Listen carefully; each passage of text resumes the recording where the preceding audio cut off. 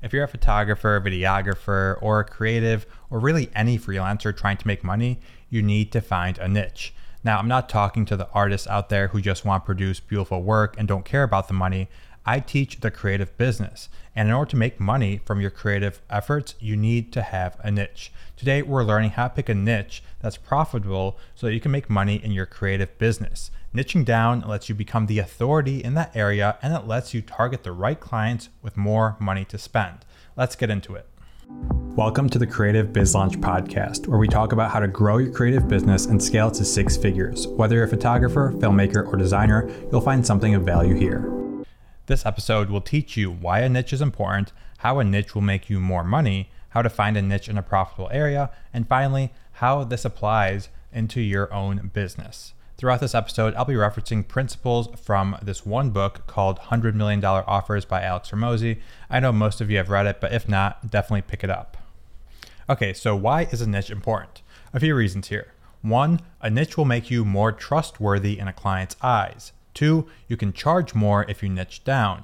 3, it lets you differentiate yourself in a crowded field. All right, so a niche will make you more trustworthy because you'll become the authority figure in a certain area. My niche is food and beverage product photography. When a client goes to my website, that's all they see. They can easily visualize their beverage products in my photos. They'll automatically know what they're going to get when they choose to work with me. This is great for me because my portfolio speaks for itself. I don't have to convince clients that I have the ability to take photos of their products. My niche down portfolio does the convincing for me. When I was starting out, my portfolio had all sorts of different photography. I had headshots, model shots, outdoor, landscape photos, product photos, action photos. If I reached out to a potential client, they wouldn't be able to really see what I could offer their company. It looks like I'm spread thin and not really an expert in any single field. I chose to niche down so that in a client's eyes, I became an expert in a certain field. If all my clients are in the food and beverage space, I must be offering something that makes me better for this industry than other people.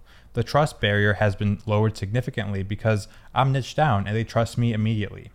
Number 2 here, I can charge more because I'm niched down. I'm a specialist. I only work with food and beverage clients.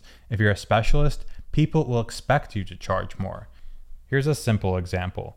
If you want a really, really good cocktail, are you going to go to your neighborhood sports bar where they offer all types of food, drinks, and beers? Or are you going to want to go to that fancy cocktail bar that has a menu of 10 cocktails? Obviously, the cocktail bar sounds better here because they're specialized.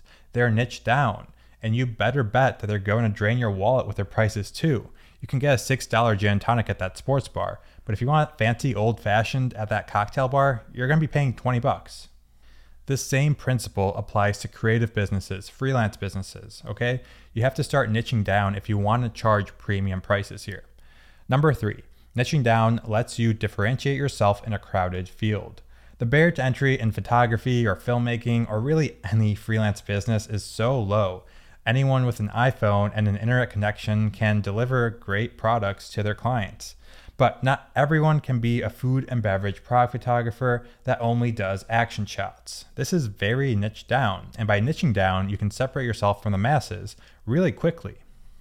Big companies have photographers reaching out all the time, but how many of those people are niched down to the specific industry, to the specific style that company is looking for? Your niche will set you apart from everyone else that's reaching out there. At this point, I hope you're starting to realize how important having a niche is if you're trying to make money from your creative arts. So let's cover how to actually find a niche and actually find a profitable niche. I'll be heavily referencing the materials from section 2 of $100 Million Offers here. If you haven't read this book, I highly recommend it. So the perfect niche has 4 things. There's a pain point, there's purchasing power, they're easy to target, and they're growing. Number 1, pain. The more pain there is, the more you'll be able to charge for the service. If someone has a huge problem and they hear you can solve that problem, they'll imagine their life without the pain. They're going to be willing to pay you a lot for that solution. If you can figure out the pain of your prospects and walk them through how you're able to solve it, you'll be able to make a lot of money. Number 2, purchasing power. You want to be targeting people that have money. If you target people with a pain you can fix but no money, then you're not going to make much. If you're great at headshots, you're going to be able to charge a lot more with lawyers than you could with struggling actors, right? Number 3, easy to target. How are you finding the people and companies to reach out to? Are you looking at people on LinkedIn who are lawyers? Are you looking at coffee shops in your area? You need to get as specific as possible here so you can easily target those clients. Number 4, find a growing industry. A growing industry will be a huge bonus if you become the authority in that space early on. Growing markets tend to have more purchasing power, making this a powerful hack to charging more for your services. Getting all 4 of these is hard, and you don't really need all 4. As long as your niche isn't in a bad, shrinking market, you'll be able to make money with it. Just don't try targeting the newspaper industry. Obviously, the more of these that you cover, the more profitable you will be. So putting in the work early on to figuring out this niche is really, really important because it's going to pay dividends throughout your entire career. On top of this, in the book, $100 Million Offers, Alex Hormozi mentions 3 markets that actually exist. The 3 main markets are health, wealth, and relationships. Almost all of your services are going to fall into these 3 buckets here. The main reason these 3 exist is our first point here, pain. If you lack any of these 3 areas, you're going to be in pain. Therefore, there's always going to be room for people to come in and solve these problems. Let's look at some examples. In relationships, you can become a headshot photographer for people on dating apps. Wealth, that's what I do. I'm a product photographer for companies. I help those companies make more money, make them wealthier. So now that we know what makes the perfect niche, let's go through some examples in different industries and build out some profitable niches. If you're getting any value out of this so far, please drop a rating. It really helps the show grow, and it's going to help another creative entrepreneur out there. And while you're at it, hit that share button and send this to a freelancer in your life. Okay, so what is your niche going to be? I'll go through some different areas of photography here, but this applies to really any creative industry. Let's start off with headshots and lifestyle photos. There's a lot of people that do this kind of thing. So let's differentiate ourselves using the 4 principles we learned. Number 1, pain points.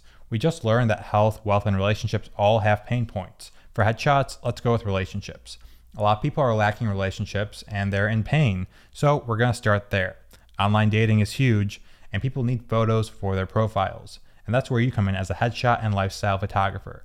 Online dating is a growing market, so that already checks 2 things off our list. Next, we need to make sure that our audience is easy to target and has purchasing power. If you're going to be running ads, you can target by who's single on Facebook, so that makes this really easy.